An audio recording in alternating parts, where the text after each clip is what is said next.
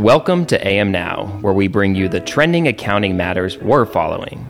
I'm your host, Adam Olson, and I'm joined by my co-hosts, Nicole Harger and Matt Visser. Each bite-sized episode keeps you and your finance and accounting teams in the know. Join us each week as we unpack these issues, topics, and accounting matters now.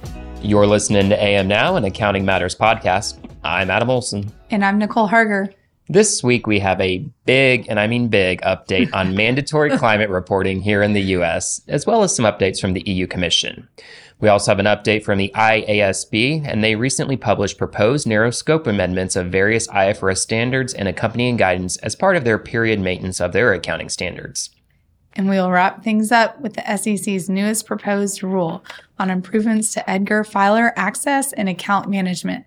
Adam, start us off by telling our listeners about California's newest bill that passed relating to required sustainability disclosures. Yeah, it's a big one here. So the state of California isn't waiting around for the SEC to bring the mandatory climate reporting requirements here in the U.S. In a significant move for environmental transparency, California's lawmakers have approved two landmark bills, Senate Bill 253 and Senate Bill 261, requiring certain U.S. companies, both public and private, to disclose their complete greenhouse gas emissions across their value chains.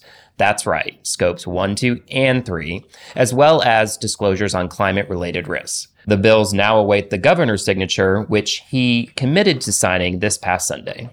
SB 253 mandates companies with global revenues exceeding $1 billion operating in California to annually report emissions across all three scopes. These three scopes include direct emissions, so your scope 1, emissions tied to electricity use, your scope 2, and then finally your indirect emissions like the 15 categories outlined in the GHG protocol, so your scope 3 emissions.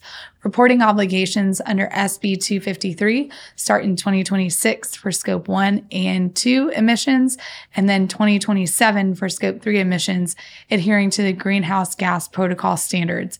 The bill also requires third-party assurance for emissions reporting, starting with limited assurance in 2026 for scope 1 and 2 emissions, and then moving to stronger assurance levels by 2030.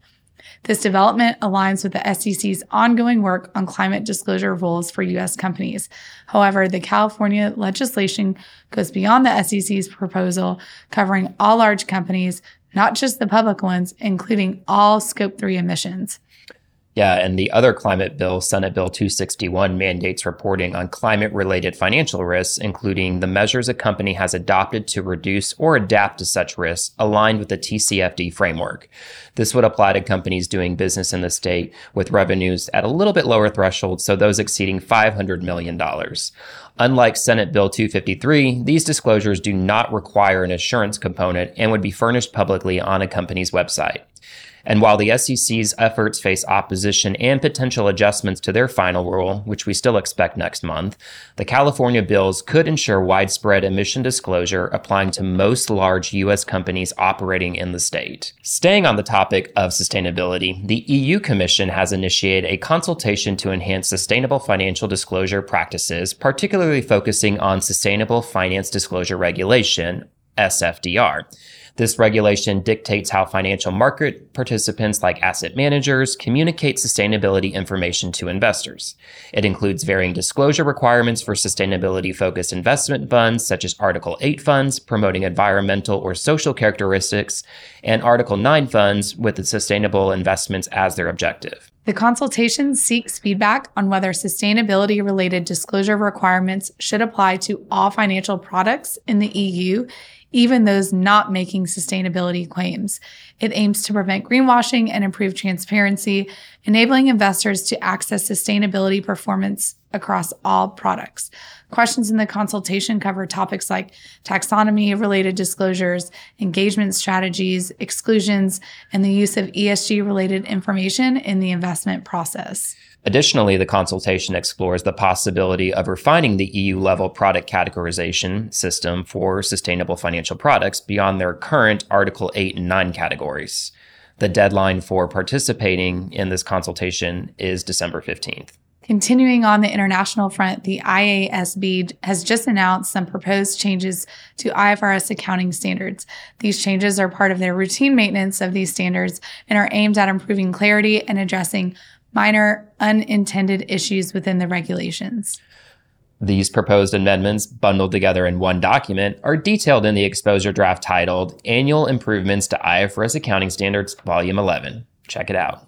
It's important to note that these amendments are intended to clarify language within the standards and correct relatively minor issues or conflicts between requirements.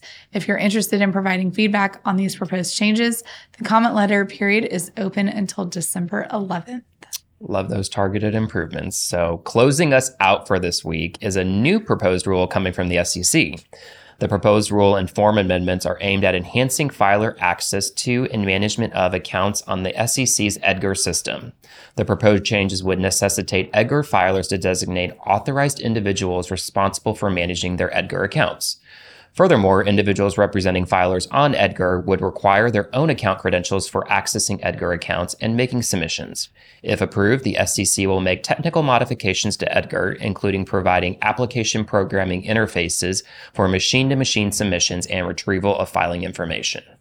In addition to these proposals, the SEC will introduce a beta software environment for filer testing and feedback, reflecting the rule and form amendments and related technical alterations starting on September 18th. Interested parties can find more details and sign up for beta testing on the EDGAR Next Filer Access and Account Management page on sec.gov. The proposed amendments will reinforce login protocols. Additionally, the SEC's EDGAR Business Office plans to launch a beta version of a new EDGAR user interface featuring optional APIs to enhance how filers access EDGAR, retrieve information, and submit bulk filings.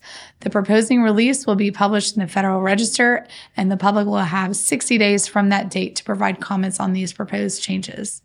There you have it. And that rounds us out for this week. For a deeper dive into what's trending in accounting and finance, check out our other podcast on the Accounting Matters feed on your preferred listening platform.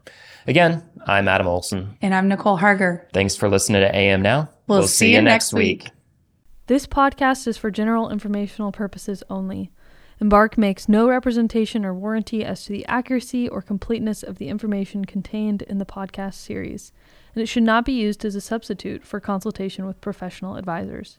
Information discussed in our podcast may also be superseded by new guidance or as new interpretations emerge. Listeners are cautioned to carefully evaluate any relevant, subsequent authoritative guidance issued.